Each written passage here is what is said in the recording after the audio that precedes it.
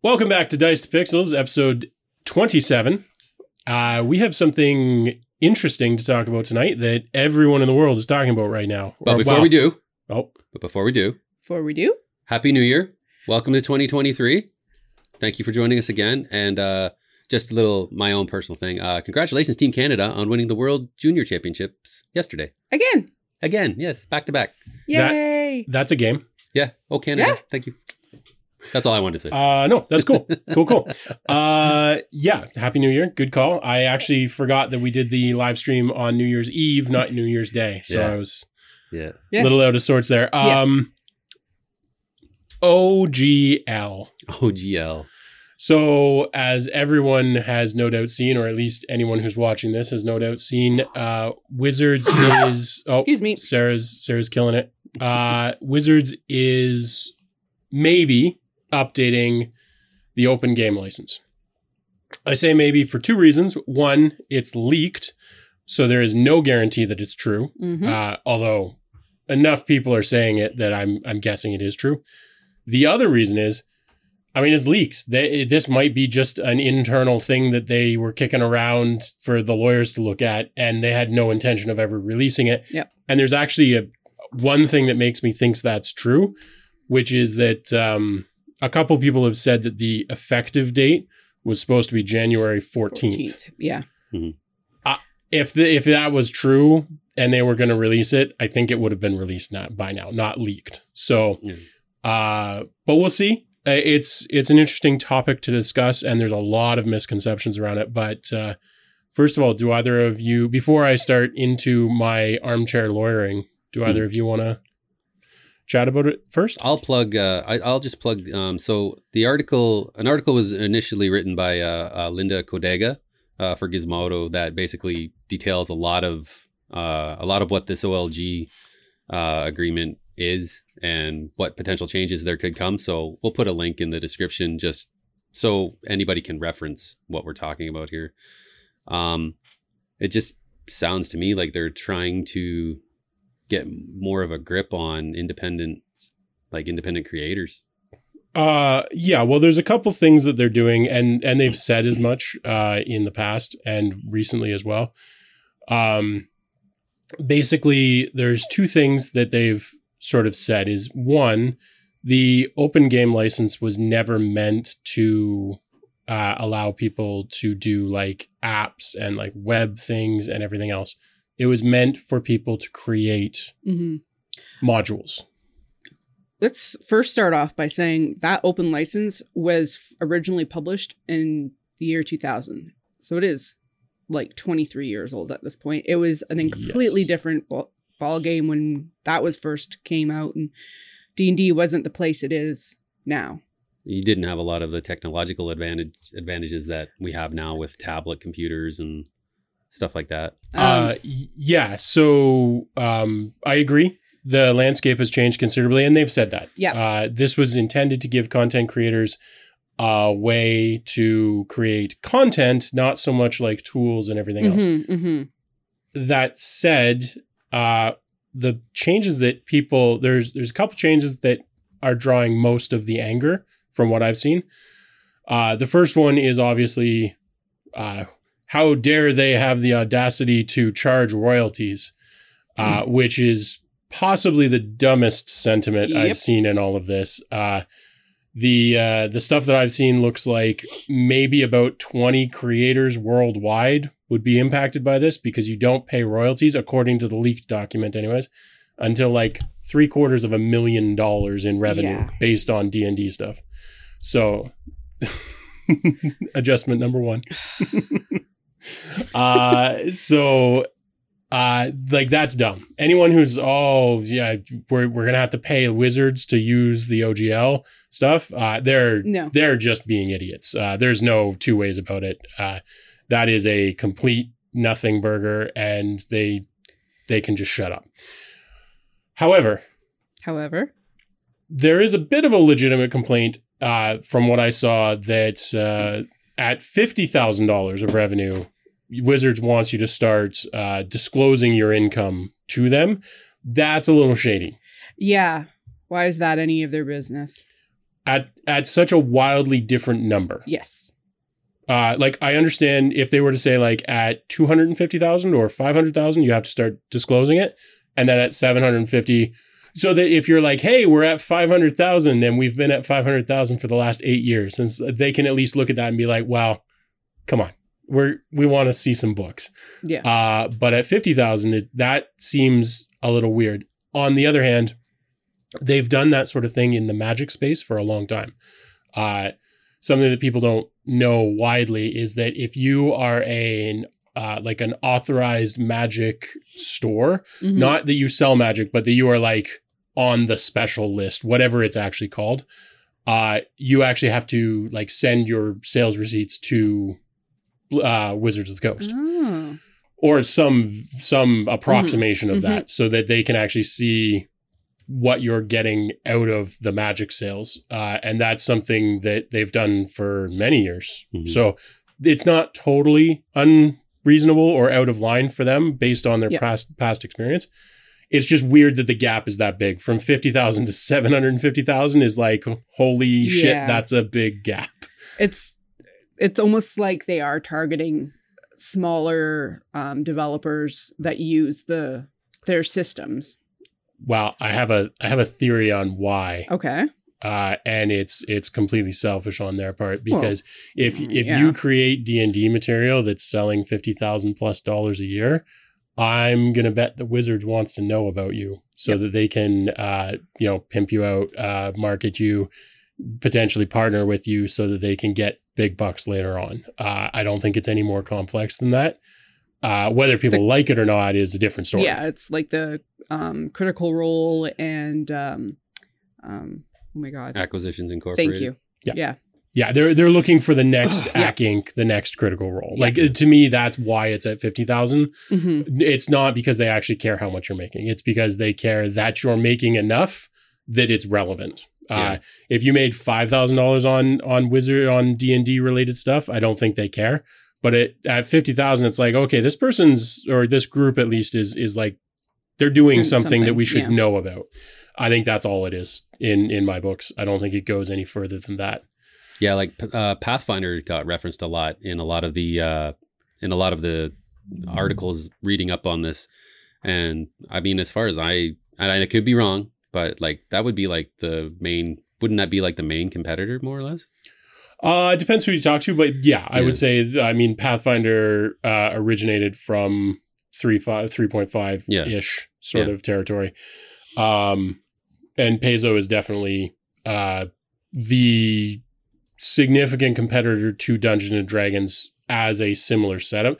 Obviously, there are people that would say other TTRPGs like Witcher or something are competitors, and they're technically true, but it's mostly Paizo, and it will be interesting to see if, I mean, so one thing that's worth mentioning in all of this is, regardless of whether people's interpretation of this is correct, perception matters. And the fact that people are so angry about this for what I would say is very little reason matters.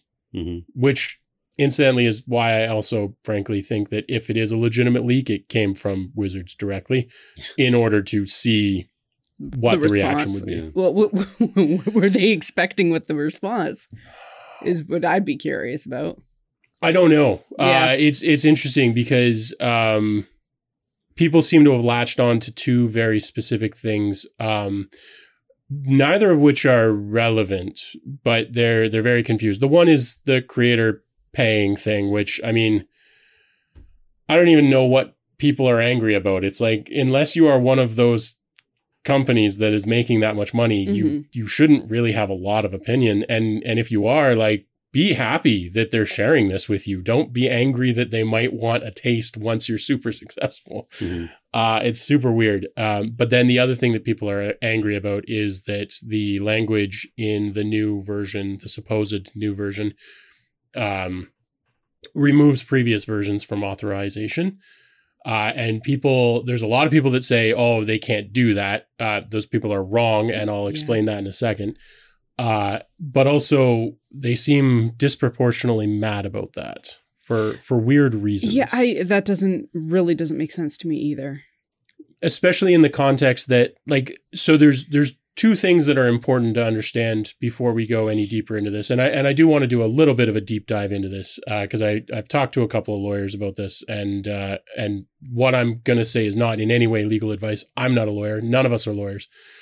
For some reason, we have to say that on the internet. But anyways. I did play Phoenix Wright a couple times. Yeah, that's right. I play one on the internet, but I'm not. So the first thing that's worth noting is that just because they update the OGL, the Open Game License, doesn't mean they're going to touch the SRD. So the OGL was created so that if I make an RPG, I mean, Wizards uses it, but if I make an RPG, I can use the Open Game License for my RPG. The actual Open Game License that exists today doesn't even reference Wizards property or anything else. It references product identity, which is then defined in the SRD as things like Beholder and Wizards of the Coast and Dungeons and Dragons. Yes. Faerun, all of that stuff. That is separate from the OGL. That is defined in the SRD. So that's the first thing to understand, is that the Open Game License as it stands is just a license that anyone can use. Mm-hmm. Wizards also uses it. Yeah. The SRD, there's no evidence that I've seen from anyone that the new version of the OGL is going to be applied to the existing SRD. So 5th edition may never get this OGL. They may only apply it to the 1 D&D. Mm-hmm.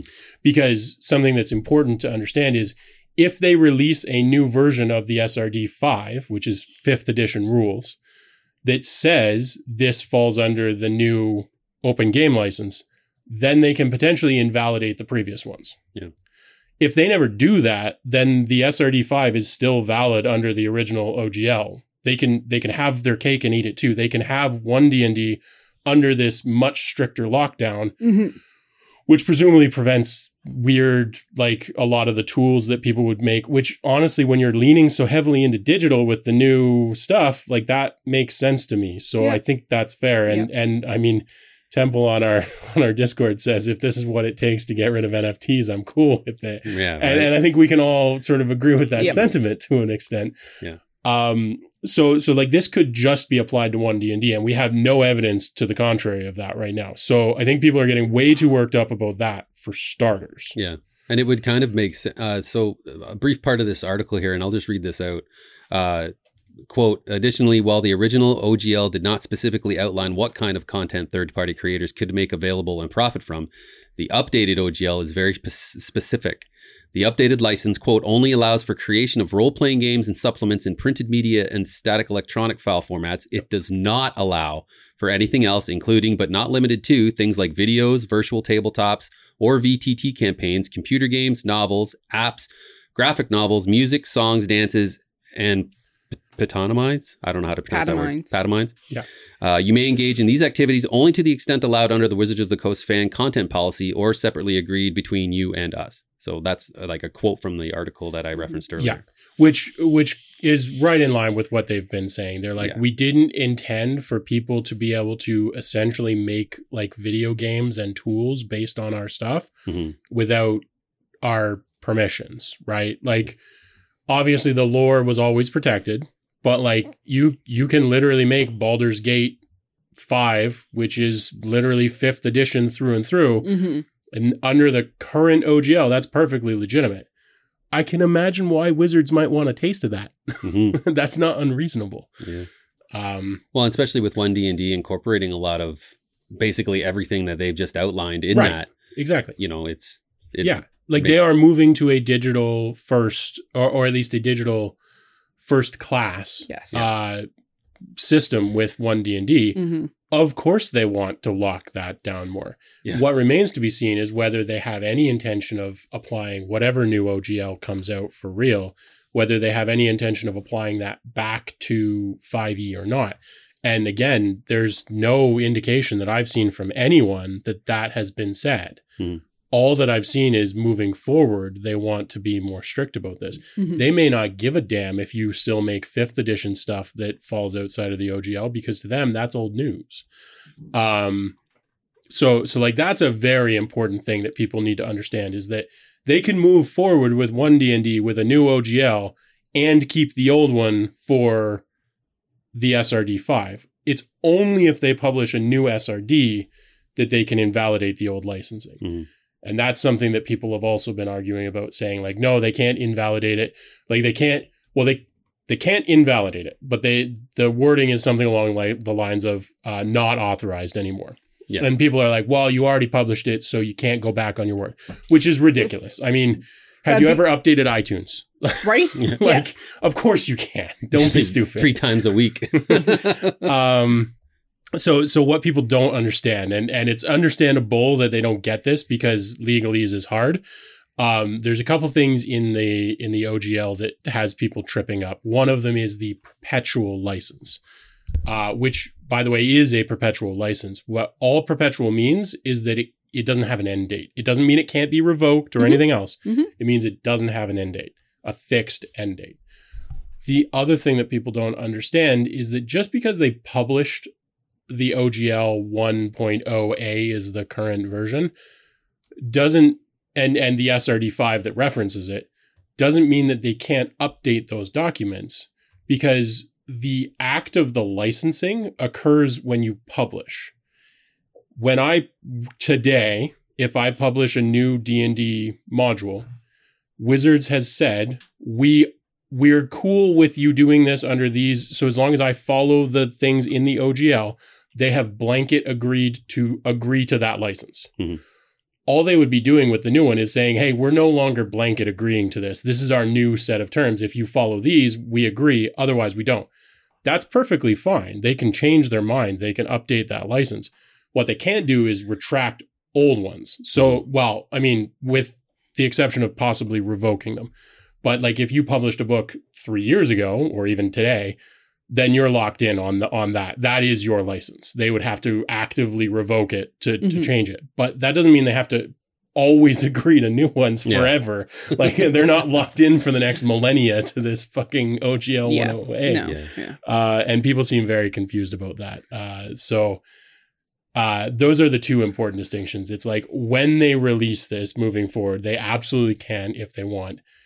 There's no evidence that they're going to do it for 5e yet. They're definitely going to do something for 1D&D. They've said they're going to change it for 1D&D. And I would say everybody should pretty much relax and wait until they actually release the damn thing. I mean, it's obviously still a living document. Like they can easily make changes. Yeah. I mean, what you were saying initially about you feeling that they leaked it with a lot of this backlash, whether it be, yay or nay, in any event. But if they look at a lot of this and they're just like, shit, maybe we're going to do this, and this instead, like just kind of backtrack on a few things here and there. Oh, absolutely. Yeah. I would, again, like my expectation of this is that one of two things happened. Either they leaked it intentionally, get feedback, or somebody at the company saw this version of it and was like, oh shit, this will piss people off. I'm going to leak it. Which, I mean, happens more than you'd hope. This is bullshit. Right? I got to take my ball and go home. God damn it. So if that's the case, like I said, like this could easily have just been like, hey, lawyer number 42, take a look at this draft and let me know what you think. And their answer may have been like, God, no, let's strike these 5 paragraphs, right? Yeah. Plus, we don't know. Plus, didn't it say someplace that the document was from like sometime in December? Yeah. Yeah. Yeah, before Christmas. Yeah. So like even in the last week before it was leaked, they could have made significant changes to it. Absolutely. Like until it is live and they have released it, I'm not going to read too much into it. No. Yeah. And to be fair, this article was published on Wednesday afternoon. So yeah, they're probably just reporting it. Yeah, well, and the specific article that you're referencing, they actually did a fairly balanced look at it. Yeah, yeah. It's a great article. Like I said, if you're curious, definitely check it out on Gizmodo. The rest of the internet has not been very reasonable about it. No. They just hit the panic button and kept smacking it.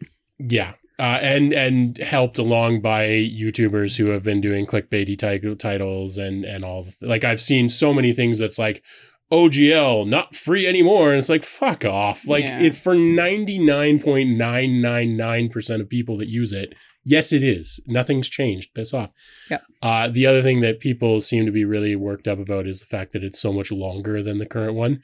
But I'm like, yeah, welcome to contracts in 2023 instead of 2000, right? Like, yeah, they're longer. I can't remember what that breakdown was, but it was like, what, 90 to 900? No, it was 900 to 9,000. 9,000, yeah. Yeah, something like that, yeah.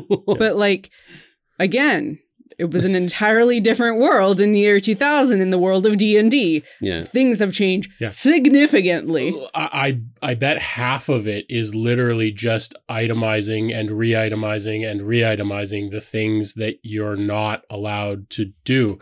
NFTs, TikTok dances that are wizard sponsored or whatever. Like they're going to have a ton of language about that kind of stuff just to.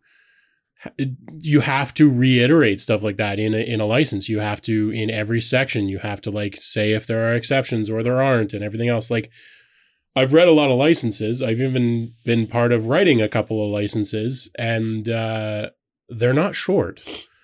All this really means is the original one was probably way too damn short. Anyways, I think it's super overblown. But the Gizmodo, it was Gizmodo, right? Gizmondo, yeah. Gizmondo. Gizmodo, sorry. Okay, I was going to say. That was a good article. I think it's fairly balanced. The rest of the internet that I've seen, most of it's nonsense. Yeah. Kickstarter, too, was another thing referenced in this, and it looks like the new OLG is going to favor developers using Kickstarter over their own independent thing. A quote from it here says, "If your licensed work is crowdfunded or sold via any platform other than Kickstarter, you will pay a 25% royalty on qualifying revenue." This is for expert tier, the 750,000, I think. And if your licensed work is crowdfunded on Kickstarter, our preferred crowdfunding platform, you will only pay a 20% royalty on qualifying revenue. Apparently they even there's a quote here from John Ritter, director of games at Kickstarter. He said on Twitter that, quote, "Kickstarter was contacted after Wizards decided to make OGL changes, so we felt the best move was to advocate for creators," which we did, "managed to get lower percentage plus more being discussed. No hidden benefits, no financial kickbacks for Kickstarter. This is their license, not ours, obviously." Yeah. So I mean, look, there's a few things that are happening here. One, obviously, Wizards of the Coast is abandoning the original goal of the OGL, because the original goal of the OGL, to be perfectly clear, was that they were writing a license that other gaming companies could use. It was basically them creating the GNU public license for gaming. That was the original goal. So of course it's not going to include a lot of stuff because it's meant to be broad.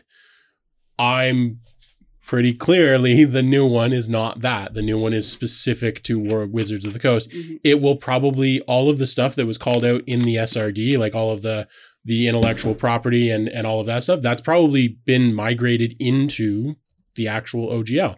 Because I'm pretty sure nobody is going to, like, I'm pretty sure they're not intending to make this usable by other people if they're restricting, what crowdfunding platforms you can use and whether you can post TikTok stuff. And like, clearly they've gone from here's a gaming license anyone can use to like, here is our gaming license. Yeah. And of course it's going to get longer when they do that. Yep. So, and more restrictive because it was already more restricted. Like the SRD already outlines more restrictions than the OGL did. So yeah. Anyways. I mean, it's perfectly reasonable. It seems to line up with, I guess, probably what the video game industry and every other industry has at this point now, too. Like, yeah, I mean, if anyone reads the terms of service for any of the software that they use, I'm willing to be part of the Sentai pad. I think they would be horrified by what's in there. So I don't think this is anything crazy. And honestly, the fact that they set the bar for royalties at $750,000, like they are giving you room to grow before they dip their toes in at all. I imagine there was probably some lawyers that aren't part of the scene at all being like, oh, we should put it at this much lower point. And Wizards is like, no, we want this to still remain a community. Yeah. big welcoming, like everyone dip your toe in and experience things the way you want to type community. So yeah, and meanwhile, also when the next AC Inc. happens, let's maybe get a taste of it instead of having to specifically partner with them in order to get something. I was going to say, do you think that maybe something like this, tightening their grip per se on all of this new OGL is kind of like Wizards' way of probably scouting or looking at potential creators to bring into the fold to like develop official stuff? Oh, absolutely. That's literally why I think they set the lower bar at 50,000 is so that people were contractually obligated to tell Wizards that they were succeeding. Like, I mean, what better way to find people than to force them to let you know that they're making money on your product? Yeah. It's an excellent recruitment method, I guess. Right? I mean, you can call it shady and everything else, and it's a little annoying for those people, but like, god damn, that's a good recruitment tool. Yeah. So, I think that's exactly what that portion of it is doing. I'm 100% confident. So basically what we're saying is we are not panicking or in complete disgust about it. No, if they update the SRD 5 to restrict it, that I would consider a bit of a shady, like not even shady. I would consider that a shitty thing to do. Yep. I'll be a little surprised if they do. I won't be shocked because maintaining one license is easier than two. But I will be at least a little surprised if the 5th edition does not continue under the existing OGL and only one D&D moves on to the new one. So, also, and if that's what they do, then more power to them. Like, great, good job, guys. Do your thing. Yeah, I also hope this doesn't affect a lot of those like Foundry and VTT. I hope it doesn't affect them in any adverse way, like any ill way. It will. Yeah. For one D&D. Again, if they don't backport this to 5e, then those will continue as they are. Yeah. They just won't exist for one D&D. But then again, given what they're doing with the digital version of it, of course Wizards doesn't want those to exist. Yeah. And even in like with the video game stuff, because with the exception of maybe the early access Baldur's Gate 3, that's going to take forever to probably finish. The only other, I think, official D&D game that was released within the past couple of years was that Dark Alliance game that had Dritz and all of the characters from, and it performed poorly. So much so that I read somewhere that Wizards have basically just stopped a bunch of games that they had in development because of stuff like that. Yeah, I mean, that doesn't surprise me at all. Things like Diablo 3 are close enough, or Diablo 4 in this case, are close enough to, gamified Dungeons and Dragons, video gamified Dungeons and Dragons that, and they've got a massive audio studio behind them, so they're gonna do better. So it doesn't surprise me that they're leaning away from that. Yeah, and like they already have Neverwinter, which is a big live service game that's been going on for years, and there's still a pretty active community in there. So if they're smart, they'll get the next Elder Scrolls to be set in Faerun. Holy crap. I mean, like, if I'm Wizards, that's who I want to like do a D&D game. It's like, hey, Bethesda, here's the Sword Coast. Right? Oh my God. That's what I'd be working on. I mean, come on. I feel as if that would almost be better than any of the campaign books that they would put out for like physical tabletop D&D. For sure. No, they I mean, I'm sure they've talked before, and I'm sure that it's just not something they're ready to do. But by the way, we're Bethesda, and I want you to know that after our game's released, it's going to take approximately 6 to 12 months to fully get the game working properly. Yeah, well, there's that too. Yeah. The other thing that I did want to mention that I almost forgot to about all of the OGL and everything else is something else that people aren't grokking in all of this. Grokking? You've never heard the term? No. Fellow sci-fi fans, you're welcome. Let me know in the comments if you know what grokking, where it comes from. Yeah, grok out, hell yeah. means understanding. Grok off. So one thing that's important to understand is that this is, consider what they're posting, what's been leaked, consider that, assuming it's legitimate, consider that the absolute worst terms that you can ever get on a Wizards related product. Mm-hmm. That doesn't mean you can't get a better deal. It doesn't mean that Critical Role will actually be paying these royalties, because God knows Critical Role brings in a lot of money for Wizards. So like they may well get a completely royalty free license still, because they're big enough and everything else. Well, what this means is that if you get to that size and say like, screw you Wizards, I hate you, that's what you're going to be paying. That's the worst case scenario. Yeah. And it's a pretty good worst case scenario. Yeah. So. I mean, yeah. If you're getting to that point, yeah.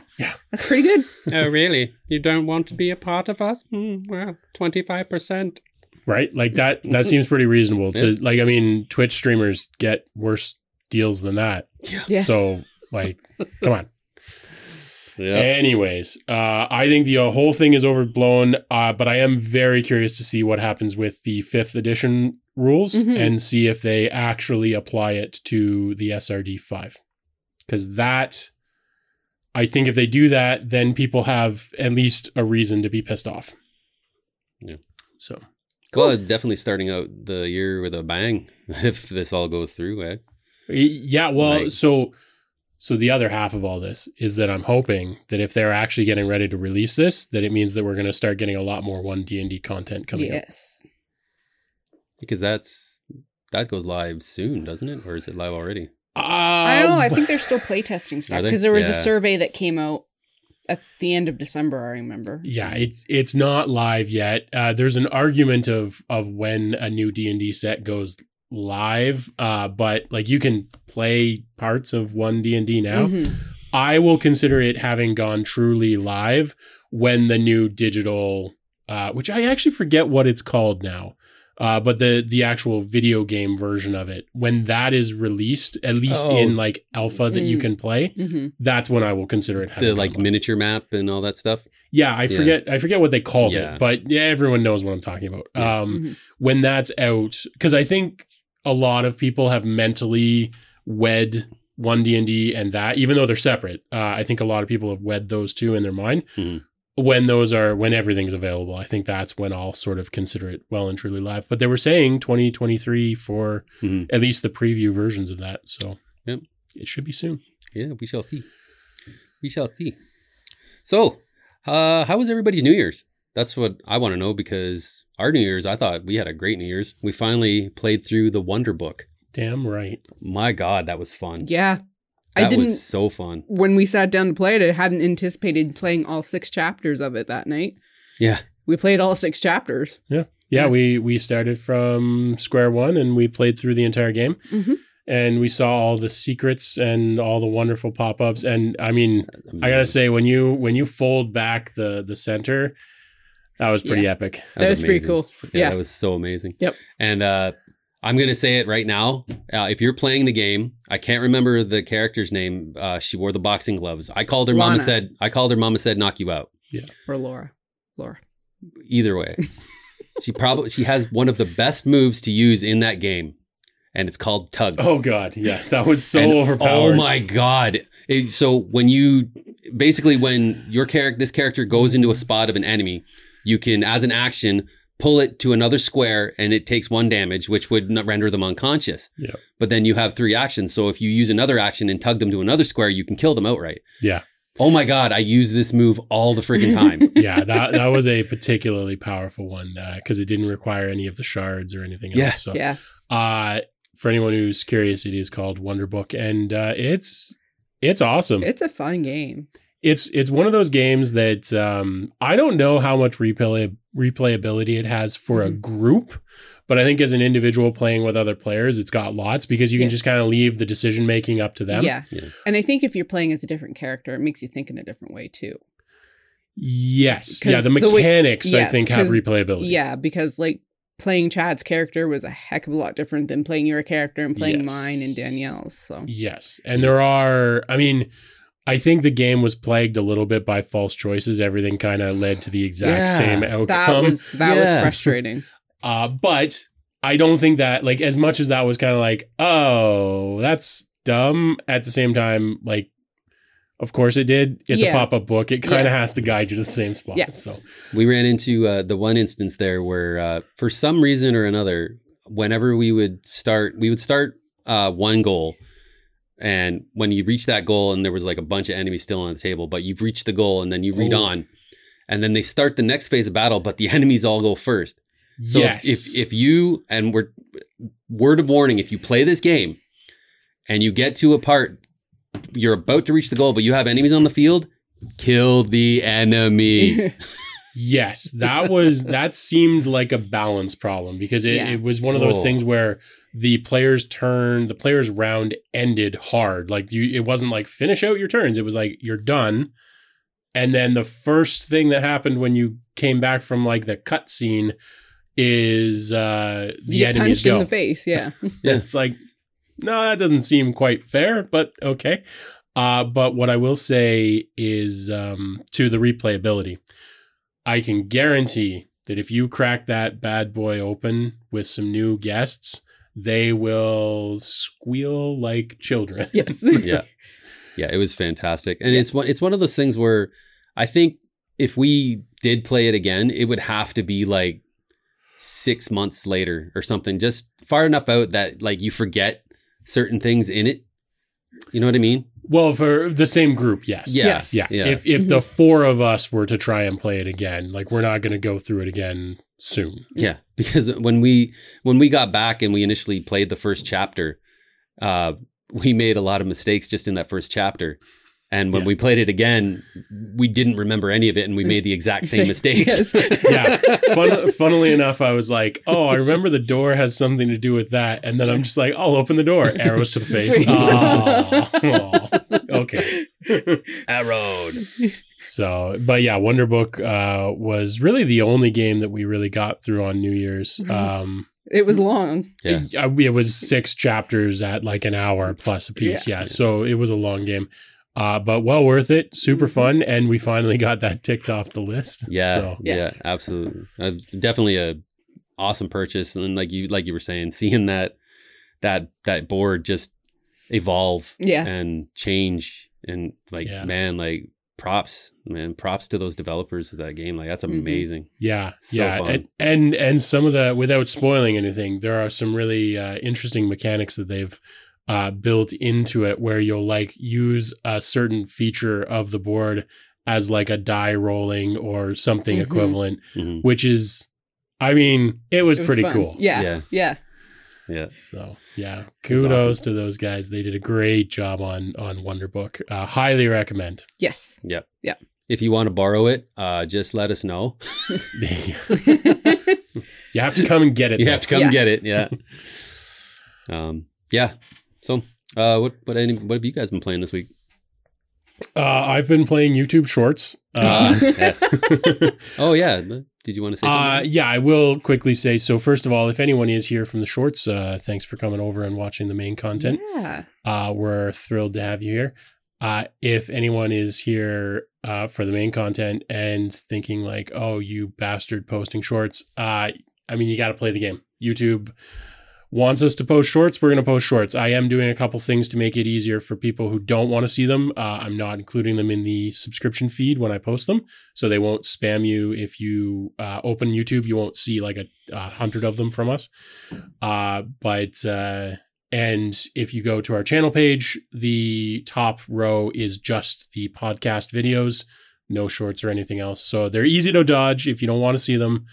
But if you're here from the Shorts, welcome. And hopefully some people are finding them interesting. Yeah. So. And don't be gullible thinking that we're all wearing shorts. We're not wearing shorts. It's too damn cold. Yeah. Okay. Yeah, I'm not in a wearing couple pants months we'll at be all. wearing shorts. Yeah. Well, you guys will be wearing shorts. I'll still be cold. But that's true, yeah. Yeah. No, I'm not. I don't wear pants for the podcast. You know this. Oh, right. Dun, dun, dun, dun, dun. Yeah, other than that, I played a little bit of No Man's Sky, a little bit more, but I'm kind of at the You're point. saying you're getting a little bit burnt out on it. I'm just kind of at the point that there's not that much to do other than like start getting cosmetics. So we know how I feel about that. Sounds like you should probably start playing Grounded. Yep, probably.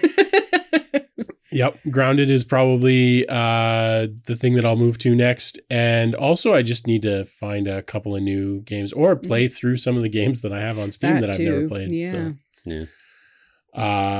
But also I want to do more board game stuff. We're going to get together more often to do board games because I do feel like we've been, I mean, it's reasonable because video games are so easy to play, but, I feel like we've been leaning a lot more into the video game content as late than board games. Yeah. Mm-hmm. I'd like to have more to talk about on the board game front. Agreed. Yes. Yeah. Richard, help us. Well, we should crack out Madeira as well. Oh God, yeah, we got to do that. I think that'll be the next big one. I mean, I assume that it's just a case of, and this is how little I know.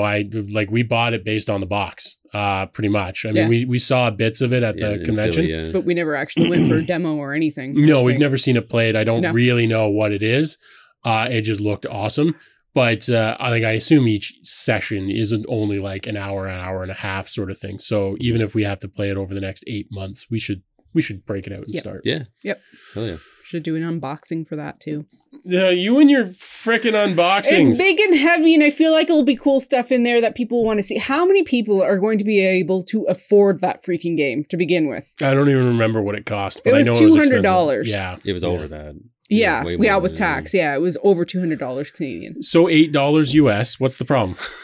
Touche. Yeah, no, we'll do. I'll film we will film the unboxing of it. And at some point we'll post it somewhere in some format. It probably won't be fancy or anything. It'll be lots of us just squealing. We'll get you to do all the heavy lifting, and then you can spend the entire unboxing bitching about how heavy it is.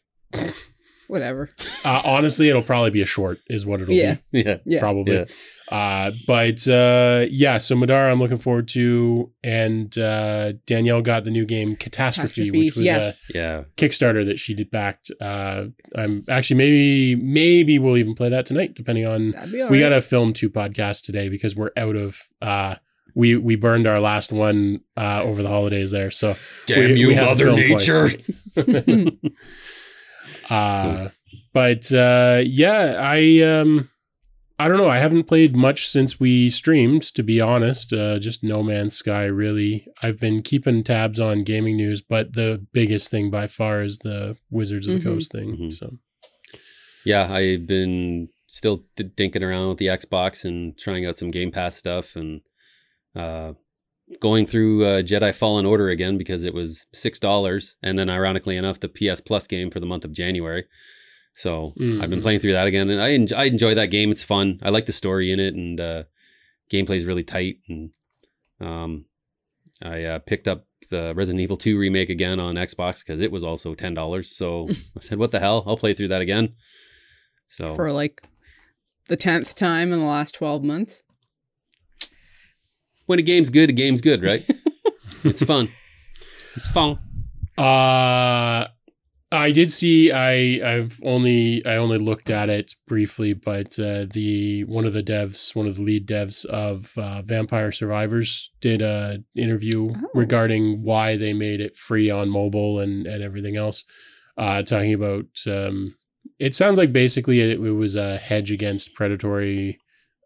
Like other people like preying on people for monetization stuff, That makes which sense. I think is great. Like I think that's a noble thing to do, and also I think to some degree they felt like they had already kind of gotten their money's worth. Yeah. Like they had already made their money. But yeah, that was interesting to see because you don't often see a company be like, "Hey, we have a fucking popular game, and we're just going to release it for free on the iPhone." That's very rare.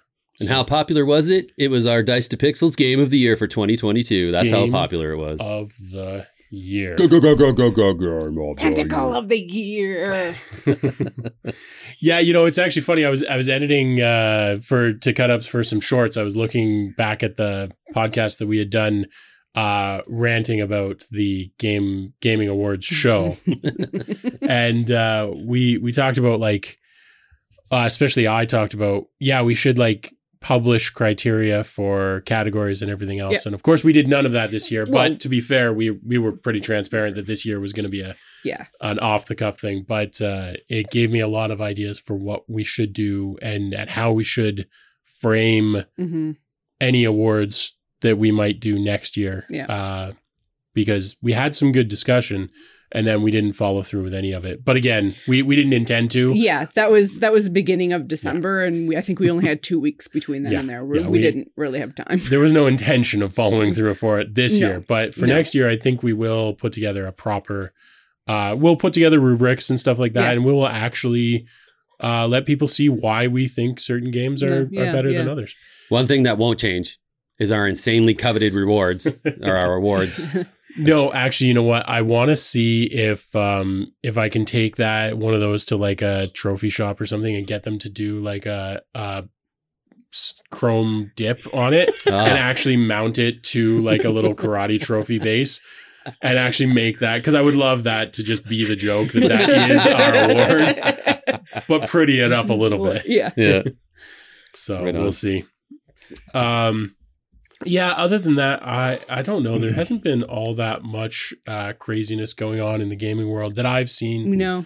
One thing I'll bring up here, and I've seen this on Kotaku, as much as we dump on PlayStation a lot, this actually kind of piqued my curiosity. Yes, that. They're making a ultra customizable controller for gamers with disabilities. It's called Project Leonardo, and it looks really, really cool. Like, it definitely looks like something that would help gamers that have disabilities to help them still enjoy the hobby that they, love so much.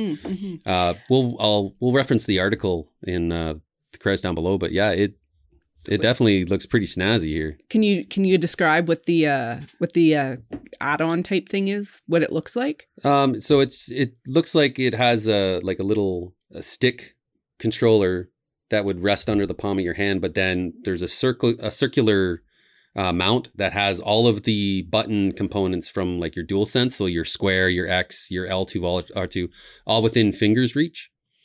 So I guess you could probably, I guess, use either your hands or your feet if necessary. I'm going to use nothing but my eyelids. Yeah, I'm gonna put that to the test. Yeah.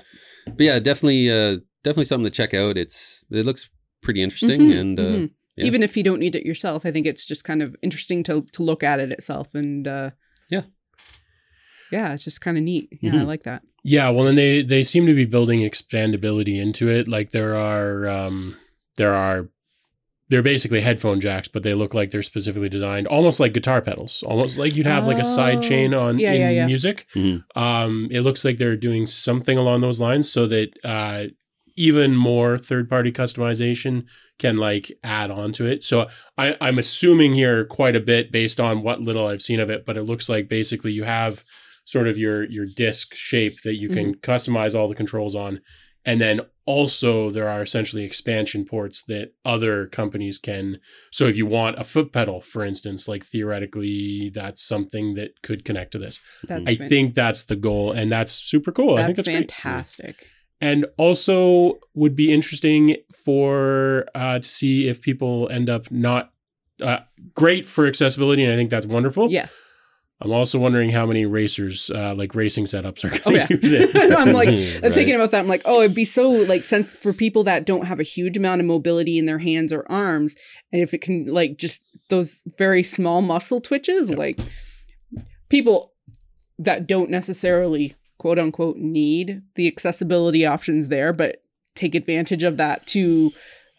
Which I think is great, right? Yeah, I mean, that's just enhanced smart gaming in a way. And also one of the best things that you can do for accessibility, and this goes for the gaming industry and everything else, one of the best things you can do is make a product that solves accessibility problems, but that will be used by people that don't need it, because that increases the scale of your sales, which means that you can, if they just spend $1 billion, hopefully it's not that much, but if they spend $1 billion creating this, then they have to sell it for a massive amount of money. But if they can sell it to everyone who has a racing setup, everyone who has a flight sim setup, everything, then suddenly that price can come down considerably. So it's not just saying like, other people are going to use it. That's actually a positive thing for everyone. Yep. Everyone wins. Exactly. Hell yeah. Have you bought your Teslas to play Steam games on yet? I have 3 on the way. Okay. That's my new gaming computer. Yeah, battery backup is great on those, but otherwise a little expensive. Just a little bit. Yeah. Mm. Yeah. I have played with the Steam Deck. You know what? I checked out the best games for Steam Deck. I checked out that list, and very few of them appealed to me. That doesn't surprise. No, I'm pretty picky about games. Yeah. I'm a jerk. Well, no, and just, I mean, like, in terms of the ones that they're going to promote the most. Yeah. They're always going to be the big sellers, but yeah. You know what? I actually, going back to a topic that we haven't talked about in a long time. Sorry, if you had something, I'll shut up. But we had talked about the rise of the Android, like the almost like Steam Deck knockoffs. Oh, yeah. Where were we looking? Was it on? It was on Amazon. The Logitech one. Yeah. Yeah. I think I predicted when we talked about that, I think I predicted that we would see like a whole bunch more coming up. I haven't really. There was a flurry of them, and then it kind of died off. And I haven't seen, like, I was expecting everybody was going to come out of the woodwork with their own version of it. And that hasn't really materialized, which is interesting. I'm wondering if the few that did sort of do pre-orders or whatever just didn't do very well. Probably not. Well, that and just how accessible it is to get a Steam Deck now. That probably played into it. Yeah, the fact that you can actually get one now. Yeah, it's not like before where it's like a PlayStation 5, you know, like, oh, I got a Steam Deck. No, you didn't. You know, it's like the Snuffleupagus or something. Right? Yeah. Plus with like the actual adapters for your phones themselves, like Backbone and all that, anything like that, like you could get one of those Logitech things or anything else that's similar to that. Or you could spend $150 and just get an adapter for your phone itself. So yeah, and we had talked about that when we originally chatted about this, and I agree. Like, I think that in the long term, that sort of thing is going to win out anyways. I've just been a little surprised that, like, I legitimately thought we'd see 20 of them by now. Yeah, and there's really just the handful that sort of came out all around each other and then kind of died off. Don't get me wrong, I'm sure AliExpress is full of them, but like I haven't seen any, I haven't seen too many of the players that I expected to come out with. We're doing it too. Yeah. I haven't seen that. So that was surprising to me. I feel like you just don't hear about them in general at all, really. Yeah. Too much. Yeah, that's fair. Yeah. Well, with the huge library of games that Steam and Valve have, the Steam Deck, I'm going to predict it, like that thing's going to be taking over the handheld market. I think Nintendo's days are numbered. Well, we were talking about that the other week as well, where I don't think Nintendo cares. No. I think they're fine with that as long as they can sell their Nintendo gaming service on the Steam Deck. Yeah, Nintendo. We'll be talking about you next time. Yep. Later tonight, you mean? Yeah. Yeah. Oh, okay. Yeah. Sarah's going to rant about that for a change. Oh, okay. Yes. Cool. Thank God. I think we can probably wrap it up there. Then we're gonna eat some food, and then of course for you it'll be a week, but we're gonna be back filming again in like an hour and a half, 2 hours. So we'll see you soon. Yeah, first one of the year. Sarah, take us out. Like and subscribe. You always pop it on me, and then I'm like, I'm surprised it's not I embedded forgot in all your the head. words. Like and subscribe. Like and subscribe, and we love you. And yeah, we love you. Oh, and tell 3 friends. Or 4. Or 7. Check us out on Discord. Yeah. That too. Yeah, check us out there. You're the best. We love you.